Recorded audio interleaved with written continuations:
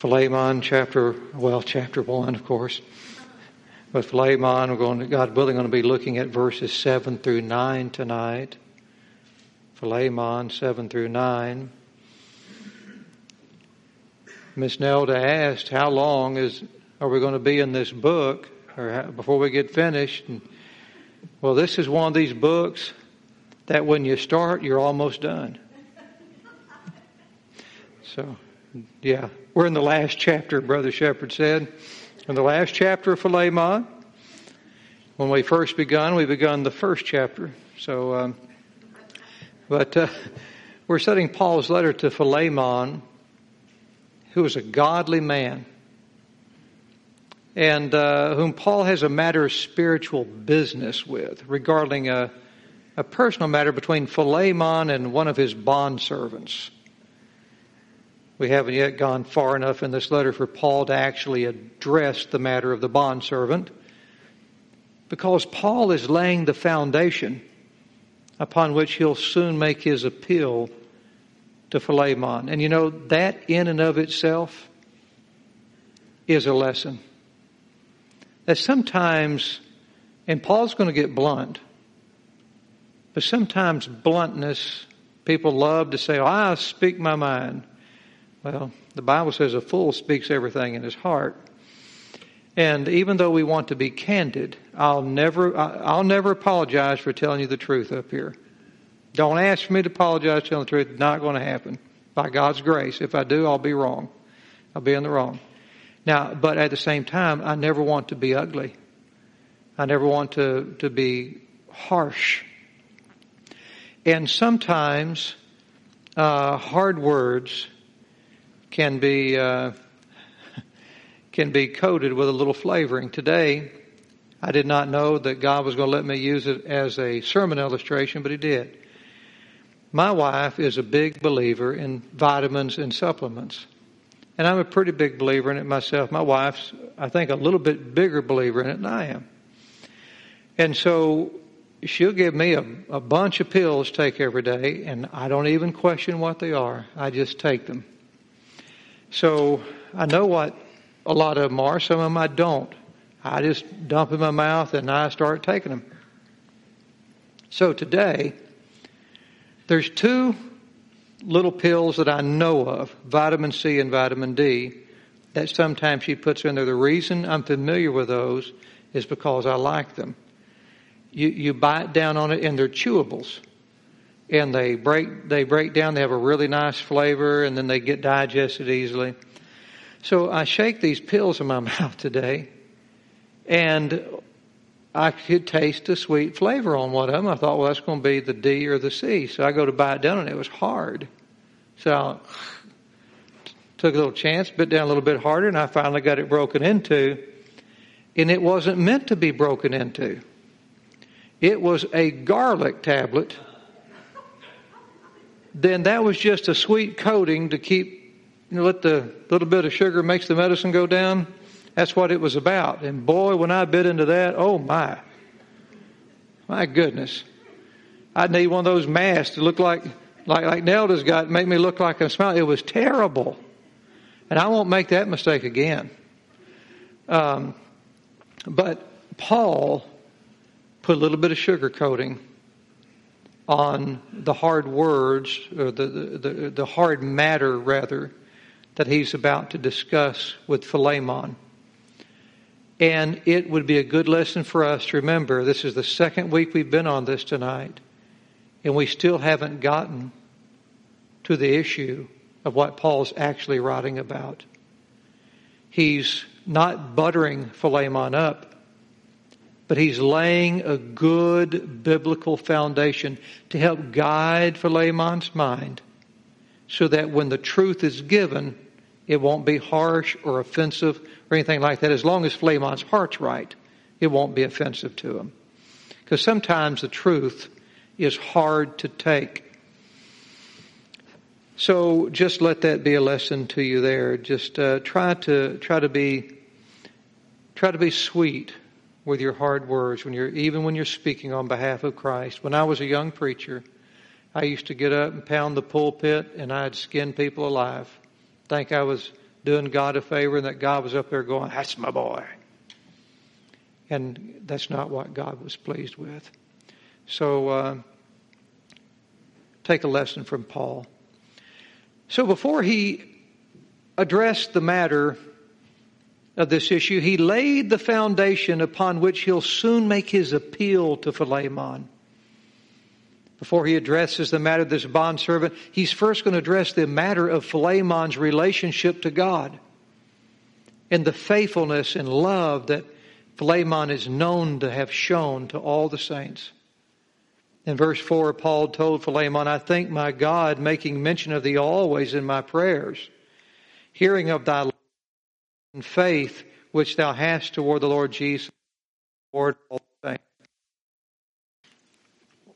And this truth of Philemon's love and faithfulness to the saints is going to be an important part of how Paul makes his appeal to Philemon concerning the slave that ran away. And let me pause right here just a moment and remind everyone that when you see the word slave here, okay, when you see the word slave in the Bible or bondservant or something like that in the Scriptures, don't assume, if I talk about a slave up here, a runaway slave, don't assume that we're talking about slavery as how we know it in the United States or have known it in the United States. The Old Testament is full of issues about slavery and things like that. But the Old Testament, it did condone the use of bondservants in some situations, very, very much so. But it did not condone stealing, kidnapping people and enslaving them. And there's a difference between the two. If you were to work up where I work at the bankruptcy, U.S. bankruptcy, then you would get so disgusted listening to some people who spin crazy, go into debt, and then want to leave their debtors hanging out to dry. And they try to use the federal bankruptcy system to leave them hanging out to dry. I was in court a while back when a man was trying to get the judge to shelter him so he wouldn't have to pay his bills to the people that he owed. A lot of them don't want to pay their house payments. And this man had already filed bankruptcy once in the past. This was his second time to file bankruptcy. And after he filed bankruptcy the first time, he went out when he got through with his bankruptcy, went out and bought a big expensive home, expensive cars, expensive clothes, and then filed bankruptcy again. And for people like that, it would be better to make a slave out of that man and force him to work his debt off than for a judge to get a magic wand and just erase the debt and leave the creditors hanging out to dry. You may think, but that's being cruel to that man. Well, it's being cruel to all the other men who are left holding the bag. Amen. Makes them have to work that much harder. So we have to hold these people accountable and force them somehow to pay what they owe, even though we don't do that in the United States necessarily. We should. And in the Old Testament, under God's law, they did. It's also cruel to force society to pay the bills of irresponsible people who refuse to work. So either way you cut it, when you take money from a man who works and you force him to give it to other men who don't work, do you know what you're doing? If I'm taking money from Brother Doug and I'm saying, Brother Doug, you went to work today. Did you work hard at that body shop today? Well, give me some of that, please. And I take that from him. Don't want to give it to me? Take it anyway. I then go over here. How did you work? Well, here, you can have this. There you go. You know what I just did to Doug? I just make him a slave. Now he's in bondage to keep working for other people who don't work. And so it's wrong either way around. Again, the Bible doesn't condone kidnapping and enslaving as, we've thought about it in the past, but it does condone a just and fair balancing of the books. Slavery's been around for a long time, and each culture has used the concept of bond servitude in different ways. And the Bible doesn't say how Philemon got to be a slave. But the Bible does, how Philemon got his slave. Philemon was not the slave, he was the master. The Bible does not say how Philemon got this particular slave. But the Bible does tell Philemon what to do with a slave, and that's what counts. Okay? We left off last week in verse 6 where Paul prayed for Philemon, verse 6, that the communication of thy faith may become effectual by the acknowledging of every good thing which is in you by Christ Jesus. And we learned that a powerful faith comes from acknowledging the powerful positions that we have in Jesus Christ. And with that said, we'll go ahead and move on now in our study to the next verse where Paul told Philemon why he thanked God for him. He said, verse 7, for we have great joy and consolation in thy love. Philemon's love brought great joy and consolation to Paul and his companions. It brought them great pleasure to see the love of God working through Philemon on account of his faith in the gospel message. Now, if you would, take your pen out here and underscore these two words, joy and consolation. Notice the two things that Paul said Philemon's love brought them. It was joy and consolation. And understand that this joy and consolation that came through Philemon was simply the outworking of the gospel of Christ through Philemon's faith in Jesus. Here's how it works. When we believe the gospel, our faith is in that wonderful message. It acts like a spiritual conduit. You know what conduit is? You know, like you've got maybe a pipe or something and that water flows through it. It's a conduit, the technical term for conduit, it's a channel through which something flows. And faith is a conduit. And so when you put your faith in Jesus on the cross, that faith now is a conduit, and the love of Christ on the cross and the grace of Christ on the cross now through your faith flows from Jesus to you. That makes sense? Flows from Jesus to you. What do I have in my heart? I have the knowledge of what Jesus did for me on the cross. That faith is a conduit that takes what Jesus did up there and puts it down here. When our faith is laid upon the cross, the love of the cross flows through our faith down to us and then out to others. Paul said, joy and consolation. If you would take your pens and write down in your notes and your margin, Luke chapter 2, verse 10 and 11. Luke chapter 2, verse 10.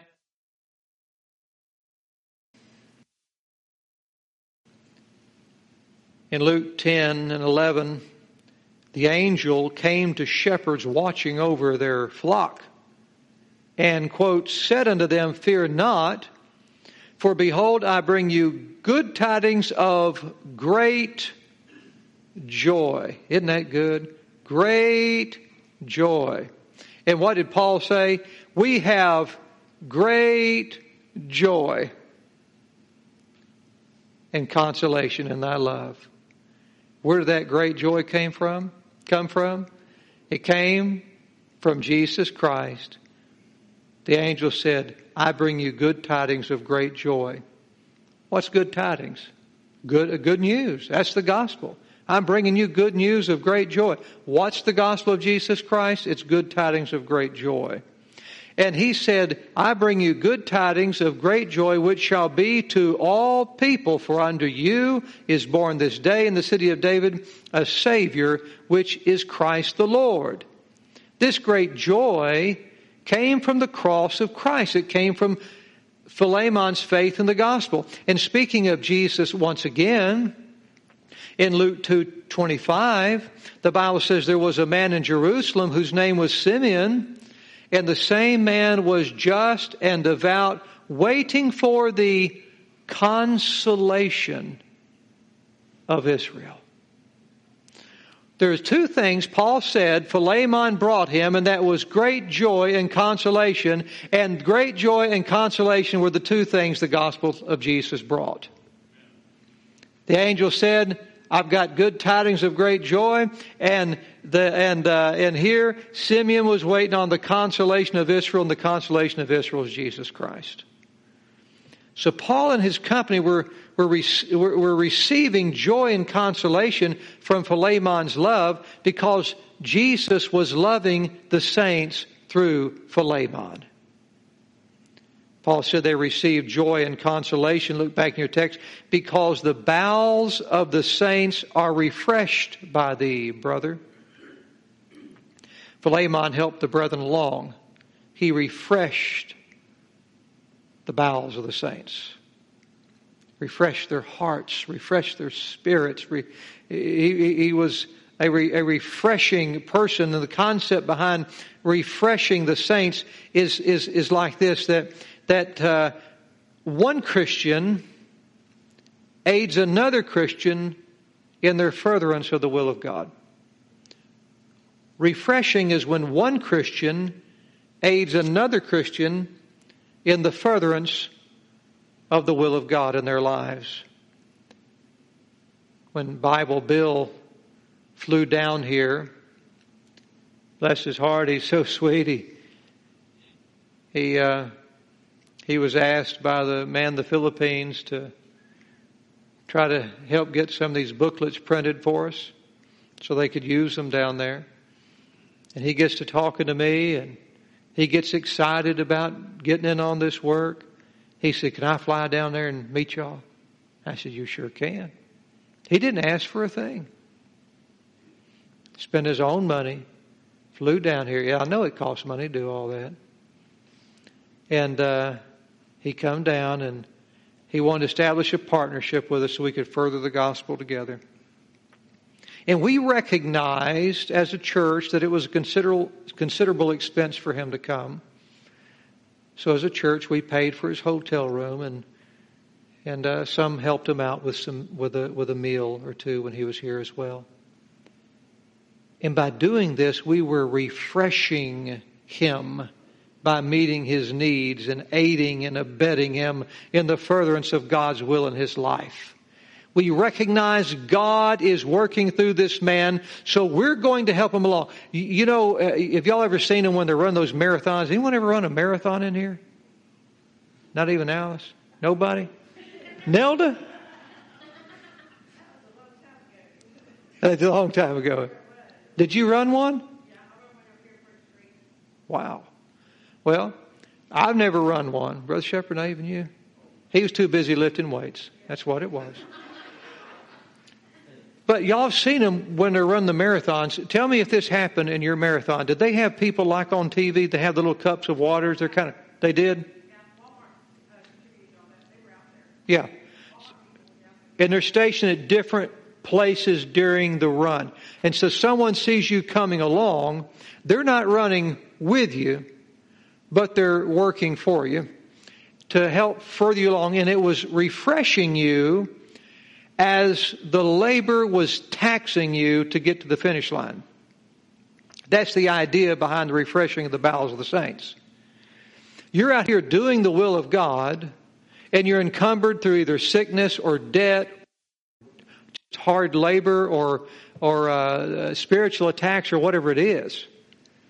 And somebody has a cold cup of water for you in Jesus' name. It may be money.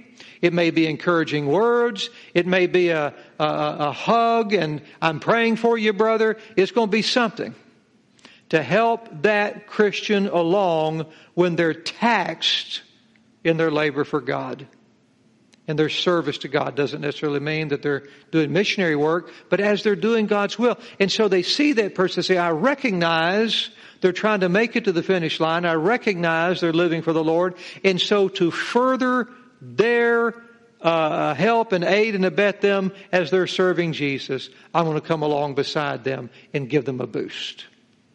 So think about them handing that water off and drinking it and let them drink it as they go. Listen to how the Apostle Paul described the refreshing of the saints when he wrote the Corinthians in 1 Corinthians chapter 16, verse 17 and 18.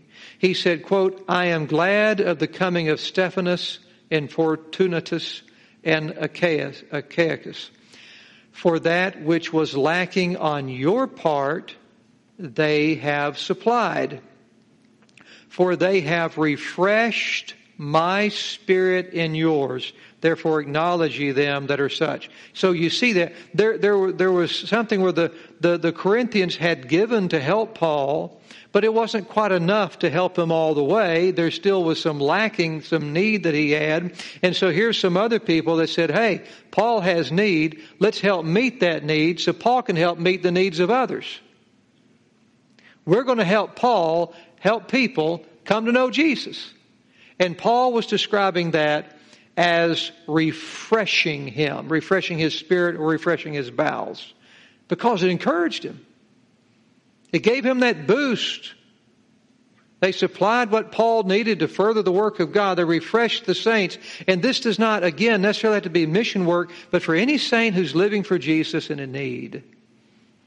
So seeing Philemon getting in on the work of God by refreshing the saints, that brought Paul great joy and consolation. Because he was watching God at work in this man's life. It's encouraging.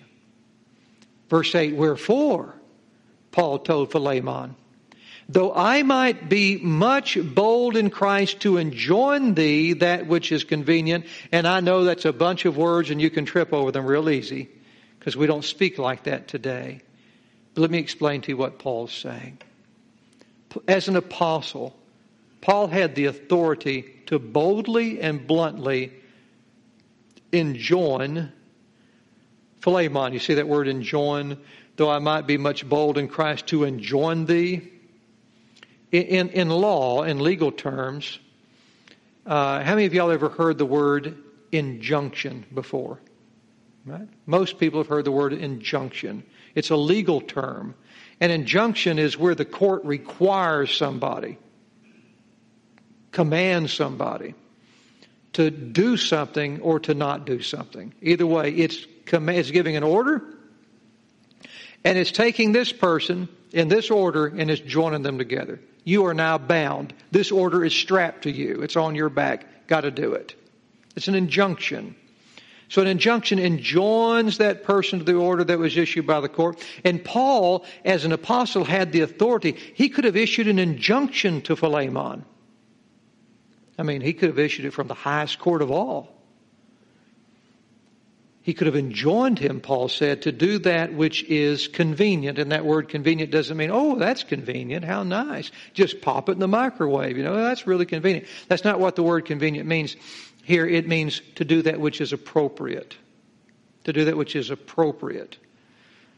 So Paul could have boldly commanded Philemon to do that which was right in the matter of this runaway slave. But Paul, knowing that Philemon was a man who refreshed the saints of God. Paul, knowing that Philemon was a man who loved and cared for the saints. Knowing that Philemon wanted to do right by God and by his people. Paul said, though I might have boldly enjoined you to do what was right, verse 9, yet for love's sake, I rather beseech thee. Man, there's a good principle here. Now take your pens and underscore the phrase, yet.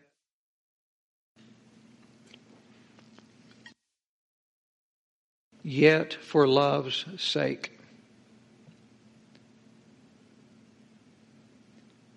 If you'll remember that phrase right there. There's a lot of times we have the authority in the Bible to do something.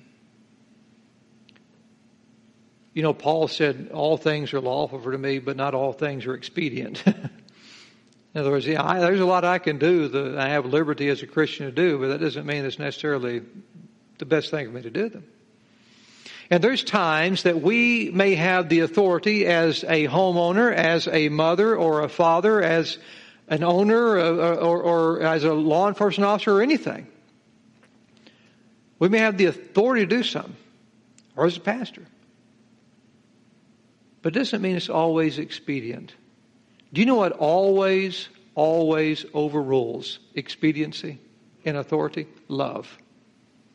So remember this phrase right here. If you're about to could have done. Didn't give me any problems Sunday, and now it's wanting to act up on me. I'll put on my belt and see if it helps any. If I were to get my, it was cut. Any time that you are about to boldly do something that you know you've got the authority to do, and you know that no one can say anything to you about it. Remember this phrase, yet for love's sake. And if you can't do what you're doing out of love and out of glory to God, let love overrule the authority that you have. Let it overrule it. Paul said it was better to counsel. He said, yet for love's sake, instead of enjoining you, I'm going to beseech you. So Paul was saying it's better to counsel Philemon than to command Philemon. He would rather beseech him than enjoin him. Why? Why would he rather beseech Philemon and him to do something rather than command him to do something? For love's sake. That's why. For love's sake. Paul wanted to give Philemon the opportunity to obey out of love rather than out of necessity. That's it. And I'm sure we've all had situations in life. I know I have. When I could have really used somebody's help. And I could have maybe told them, do this. Maybe with your kids or something, or one, you could have told them, I want you to stay home and help me clean the house. But you didn't tell them because you were hoping they would do it because it was the right thing to do. Maybe you got disappointed, maybe you didn't. Have y'all ever done that? Before you told them, you thought, I'm just going to see if they'll do it on their own. Y'all ever do that with anybody? Yeah. And Paul knew that if he laid down the law to Philemon and he just commanded him, Paul knew he would rob Philemon of the opportunity of being able to do it freely out of love. We don't force the issue sometimes with somebody because if they're not willing to help us, because they know it's the right thing to do, sometimes we just don't want it done. It's the way I am sometimes. I'd rather do without than someone do it begrudgingly. We don't want them helping us out because they feel obligated, but because they love us. And it's the same way here. It's far better to serve freely and joyfully out of love than to serve the brethren only because you have to. Obedience to God's command is so good and it's so right. But serving one another for love's sake is far better. Which is greater, law or grace? Grace is far greater than law because grace has power and law doesn't. Law, both are right, but grace empowers. Law does not empower. And obedience to commands is good, but again, loving is far better. Paul was not sending a command to Philemon as an apostle. He was giving Philemon good, godly advice. Look back in your text. Giving him advice, being such an one as Paul the aged, and now also a prisoner of Jesus Christ. Look how he's titling himself here. He wasn't reminding Philemon that he was a Pharisee of the Pharisees and circumcised the third day and an apostle born out of due time and had seen Jesus with his own eyes and had been called up to the third heaven. He wasn't doing all of his great qualifications. Nobody had a resume like Paul at that time. He wasn't flashing his rank on his sleeve. Paul bowed down.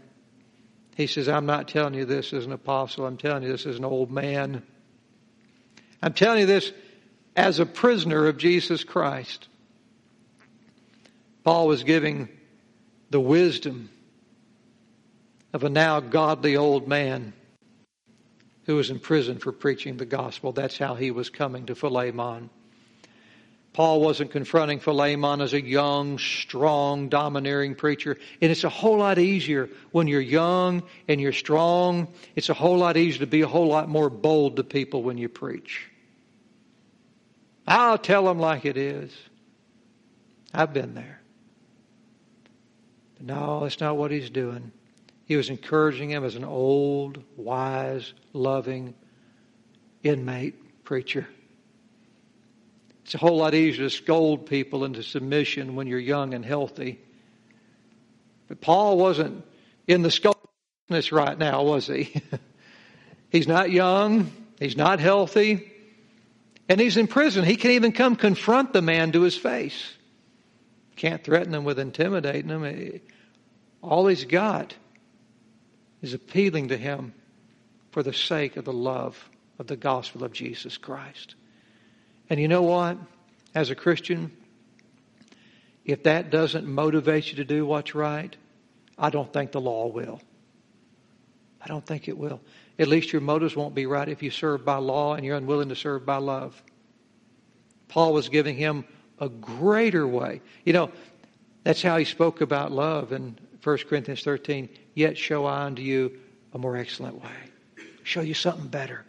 Serve out of love. He was an elderly man who was in prison for his love for Christ and his love for others. See, Paul's sacrificial love was a whole lot more persuasive of an argument than Paul's apostolic authority. You getting this? I'm speaking to you as Paul the aged, the prisoner of Jesus Christ. Paul's sacrificial love was a whole lot more persuasive of an argument than Paul's apostolic authority. Listen, if people see you in a position of authority, but they don't see you acting in a position of love, man, you can scold people all day long. But if you really want to have people persuaded, show them the love of God. It'd be a whole lot harder to deny someone's request when you're being instructed by a man who's in prison for loving people. If I'm asking you to love someone and I'm in prison for loving people, it's a whole lot harder to say, well, who's he to tell me? Paul acknowledged his authority. He didn't deny that he was an apostle, but we must remember that it wasn't God's law that won us over, was it? What won you over to Jesus? It was the love of God that won you over to Jesus. Boy, the law scared me to death. Law scared me to death. But the law didn't make me fall in love with God. It made me afraid of God. Thou shalt not do this, thou shalt not do that. It made me very afraid of God. It made me not want to go to hell. But the law was absolutely incapable of making me fall head over heels in love with my Creator. But the love of God arrested my heart. It made me fall in love with my Creator. It wasn't God on the mountain that stole our hearts. It was God's Son on the cross that stole our hearts and made us fall in love with Him. Mothers, fathers, supervisors, pastors,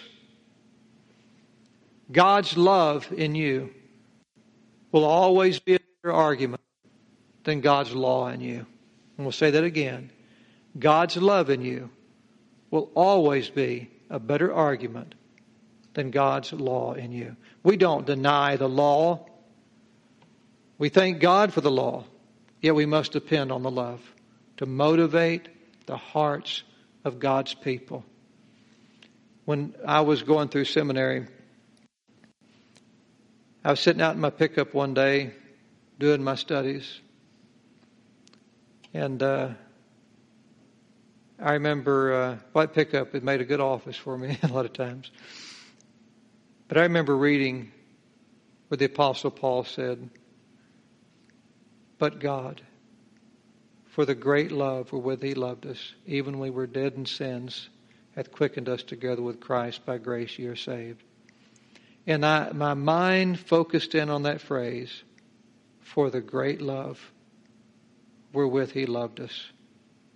And at that time, it's like God got a hold of my heart and opened my eyes to that. And suddenly I saw the purpose of pastoral ministry. And I prayed and I said, "Lord, everything that I do as a pastor, preaching, counseling, serving, whatever, everything I do as a pastor, I want it to be for that reason right there. For the great love wherewith you love them."